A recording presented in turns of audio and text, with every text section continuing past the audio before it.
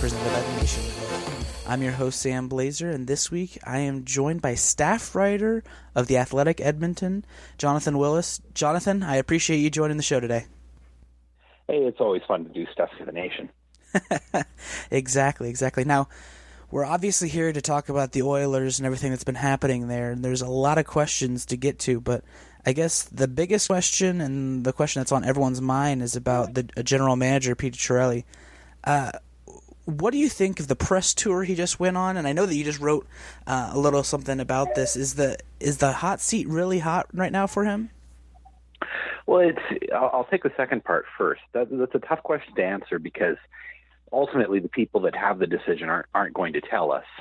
I think if the fans had their way, Peter Chiarelli would be in a lot of trouble, and he may be, but we don't know what communication he's had with ownership or with people like Bob Nicholson and Wayne Gretzky, so it's hard to have a firm read on that unless you are intimately acquainted with those guys' thoughts. As for the press tour, I thought it was pretty interesting that he came out with this vote of confidence in the coach at a time where the team's in trouble, but most of the scrutiny feels like it's on the general manager rather than on Todd McLellan. So that was interesting, and to me it was odd that he didn't approach it a little bit differently, because when he got some questions about his own record, he didn't really seem prepared to answer them. Like, he had very, very scripted talking points about the coach, but on his own, I don't know if he didn't expect to talk about himself or what, but his answers in defense of his own actions were not that convincing. Interesting. And I guess it's going to lead me into my next question.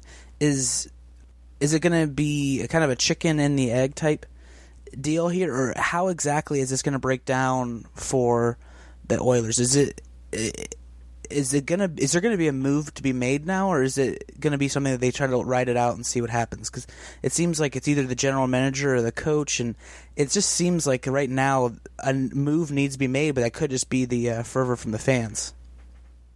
Yeah, well, if you're making a move on the GM front, you're not doing it for in-season results, right? Like, when you make a decision on the GM, it's because you've decided that the overall strategy has broken down, and you need to make a change immediately. So the reason you do that in season is because you were worried that he was going to do something reckless or something foolish at the trade deadline. Generally, those moves happen in the summer. As for the coach, I kind of see both.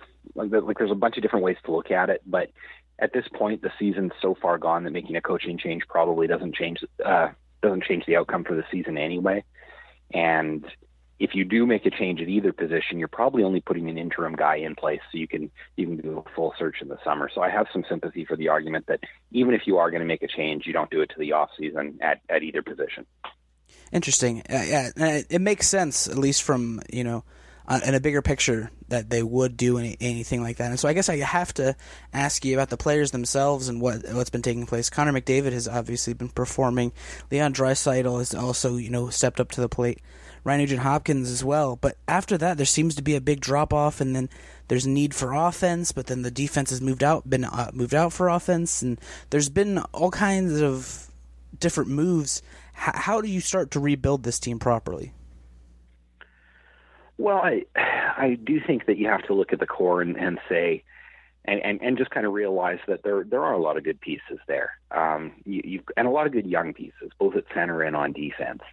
Having said that, the moves of the last few years that have been predicated on getting rid of some skill and making this team, sort of a bigger, safer, more mature team, I think we're starting to see the downside of that. I still think the Oilers are a solid team. If they were to go into next season with the same roster, I would say they've got a decent shot at the playoffs. But when you ship out some of that high-end skill, I'm obviously talking about Hall and Eberle and guys like that. When you do that, you make yourself more vulnerable to downturns. Like, every team has these ups and downs and has bad things happen. And last year the Oilers had pretty much all good things happen and looked great. And this year it's been a lot of bad things, injuries, poor performances, things like that. And things have looked really terrible. But you make yourself more vulnerable when you reduce the overall skill level of the team. So to me, they need to find a way to bring that back. And the only way to do it at this point is to find bargain guys. You have to find talent that's being overlooked because you don't have the assets to trade out for it. And maybe the answer to that is waiting on Puljujarvi and Yamamoto. I'd like to say there's more of a rush on it, but McDavid's entry-level contract's already over, so they're paying him in Draisaitl now. There's no big rush, really. It's there's no cheap years left to exploit. They just have to figure out a way to make it work. Your sigh was telling there when talking about the younger players and then possibly the development and pushing in there. And so I gotta ask you, especially as Blue Jacket writer, obviously seeing Pierre-Luc Dubois play all the time. What do you think of Jesse Puljujarvi and his development thus far? It looks like he's been playing pretty well, at least from the games that I've seen, and he's fitting in on skill lines. Yeah, I've always liked Puljujarvi. I've been a little bit concerned about his overall offensive potential. When you look at his scoring history, there are some things there to suggest that maybe he won't be a high-end scorer at the NHL level, and I don't think we have the answer to that yet. But he's certainly been encouraging since being recalled to the NHL.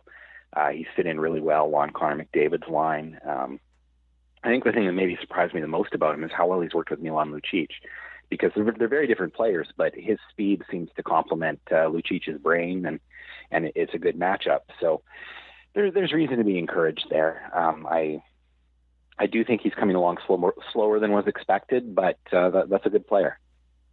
Definitely. And I guess another player that came in with high expectations, and there wasn't really anything to kind of lower them, at least for what he was traded for. Ryan Strome, obviously acquired in the Jordan Eberle trade, had a mountain of expectations put on him, but he is sixth on the team in scoring. Obviously, you expect more than what you've gotten from him. What can he really do at this point in time to make sure that he's an integral part of this team? The ship may already have sailed there. The Oilers have to qualify him at a $3 million cap at his salary rather than his average annual value. They have to qualify him at $3 million this summer, and I mean, he's been fine. There's this notion that he's really disappointed, but he's more or less in line with his career numbers in New York.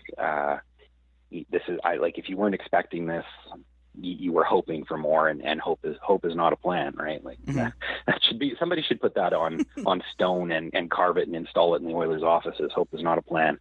But anyway, they may already have made a decision on Strome. The words from the front office have not been encouraging on him. I like him fine, but he's kind of just a guy. He's a competent third line center / right wing.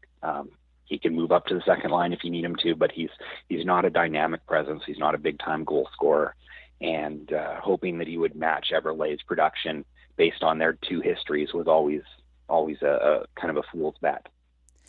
It really was, and that's what's a shame about it is you get a player to come in, he has these expectations, and they're already way too high for him to meet it, and it's just a shame to see where that ended up, or I guess is ending up at the moment.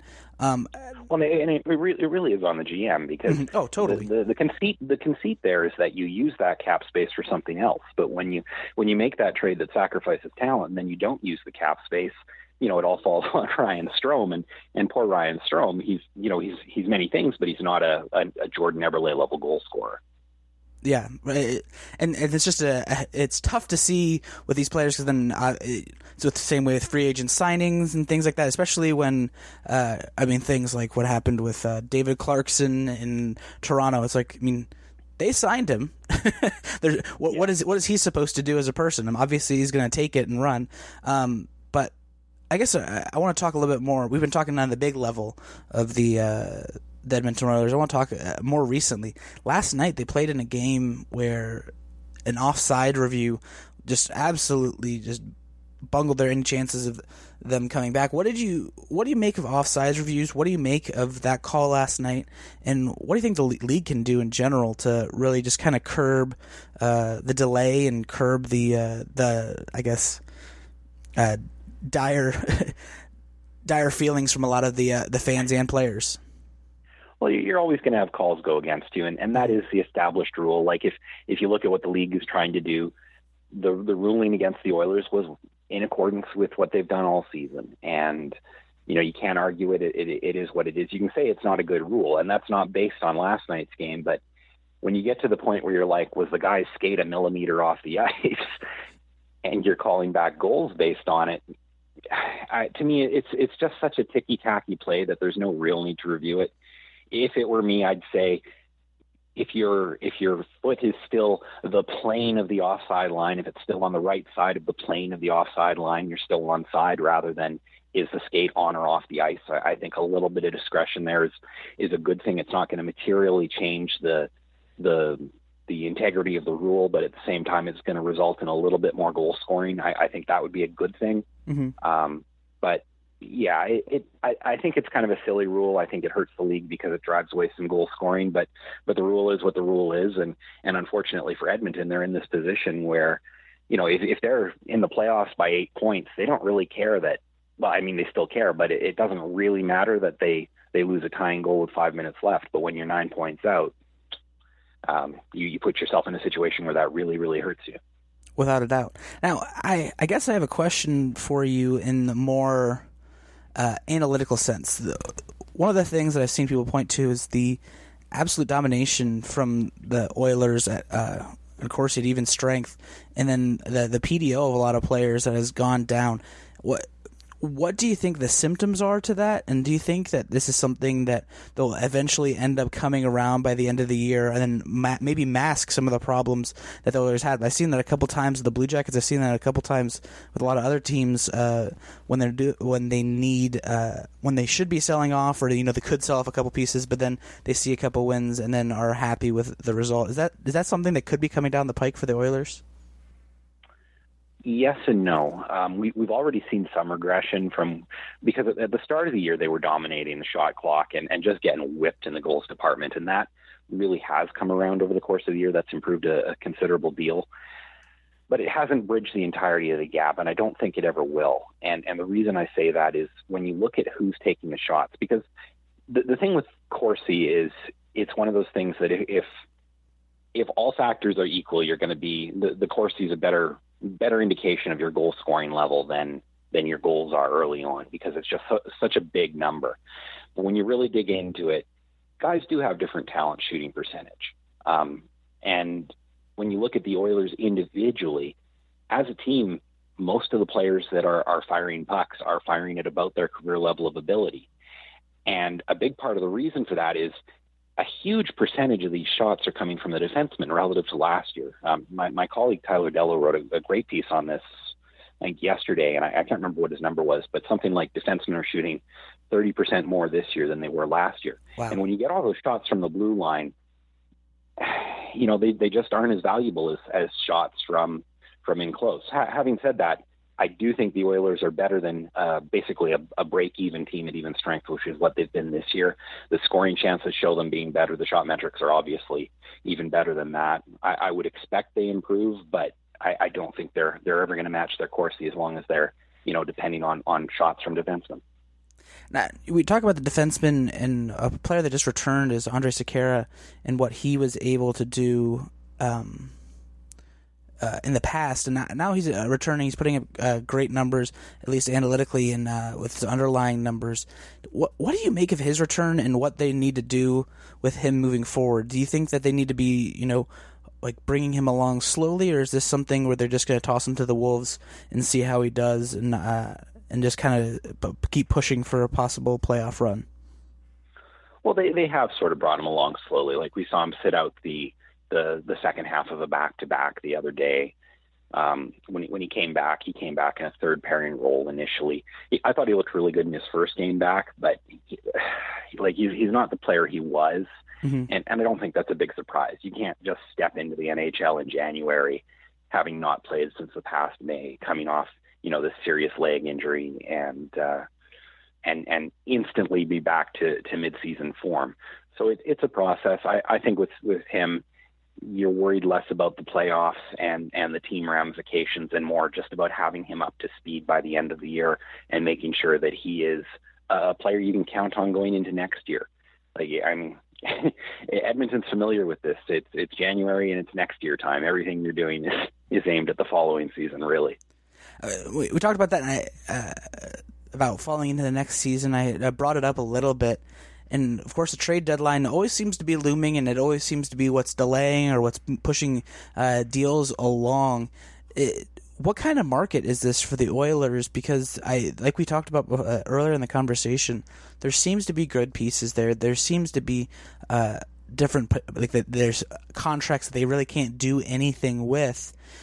What kind of way are they approaching the trade deadline? And do you think it's going to be anything drastically different than what they've done in years past? I think it's going to be a pretty traditional sell off the rentals type trade deadline. I expect we'll see Patrick Maroon moved, probably Mark Letestu, possibly Mike Camilleri if there's value there, or value to be had, I guess.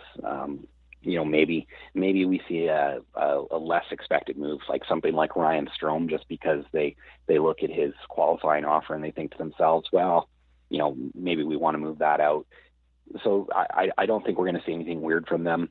They'll sell off their pending free agents. If they're clever, like, I shouldn't put it that way because it makes it sound like, but anyway, I guess the one thing that you might like to see from them is if they can add some younger NHL body right now, somebody who's maybe undervalued. Anthony Duclair's the obvious guy, but there are other candidates out there who could be on the move. I think that would be a logical thing to audition a guy like that over the remainder of the season and see if he can work for them.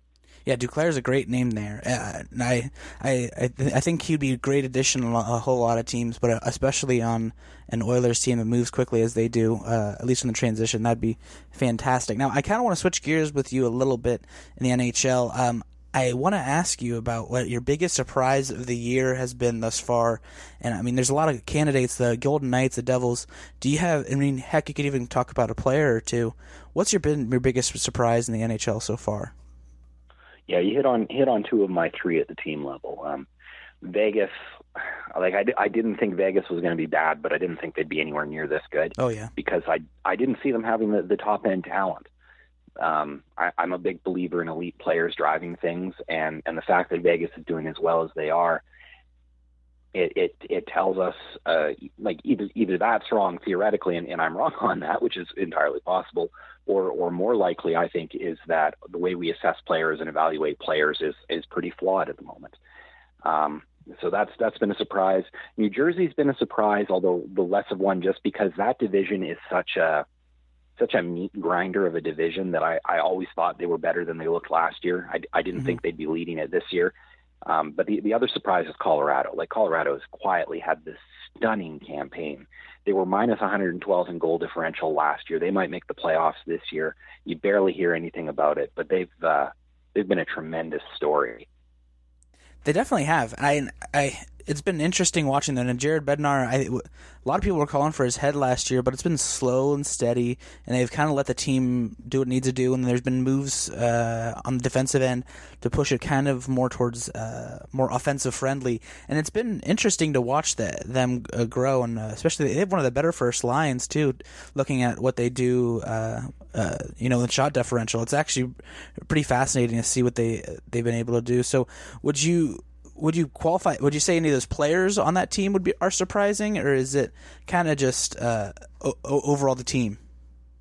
To some extent, I think we all knew Nathan MacKinnon was a talented guy, but he's had a great year. When I look at Colorado, I kind of look at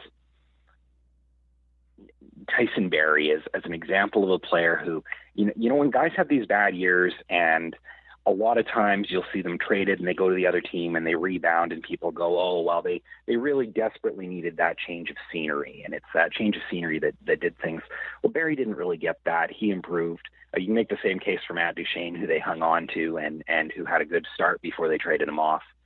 But I don't think there's any shocking changes there. And maybe that's something that, just tie back into our conversation about the Oilers that Edmonton can learn from, is just that sometimes players look good, better than they are or worse than they are. And if you're willing to hang on and really work with the guys, they'll come around for you. It's so true. And you see it time and time again when people expect to sell off and they end up sitting there, you'll end up finding out more often than not that there's a chance for a rebound season of some sort. Now, Jonathan, I got to ask you this before I let you go here.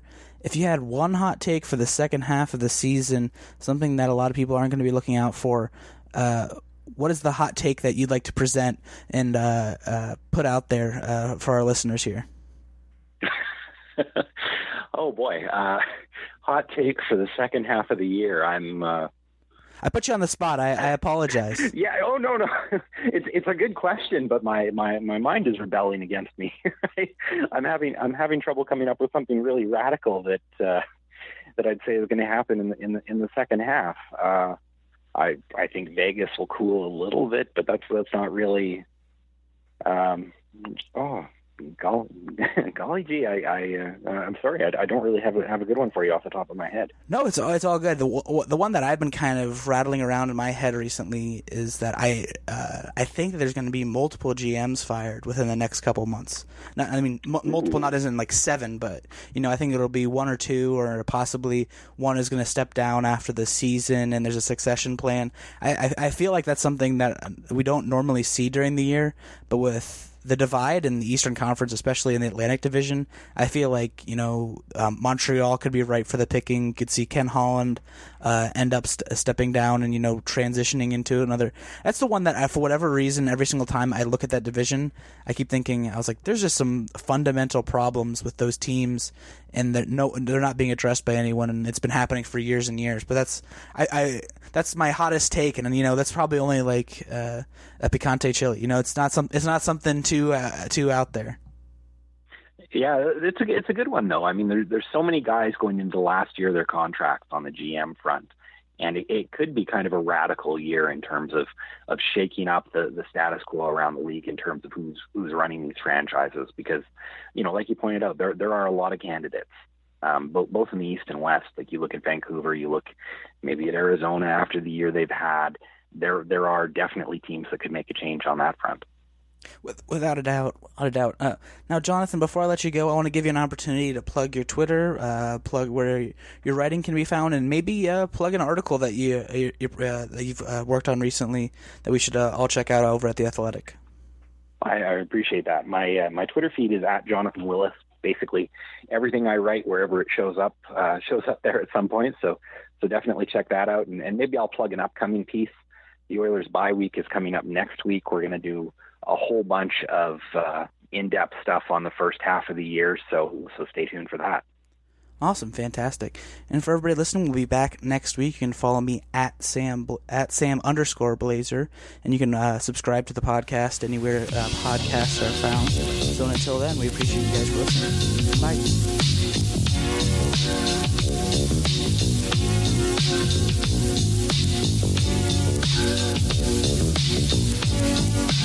Bye.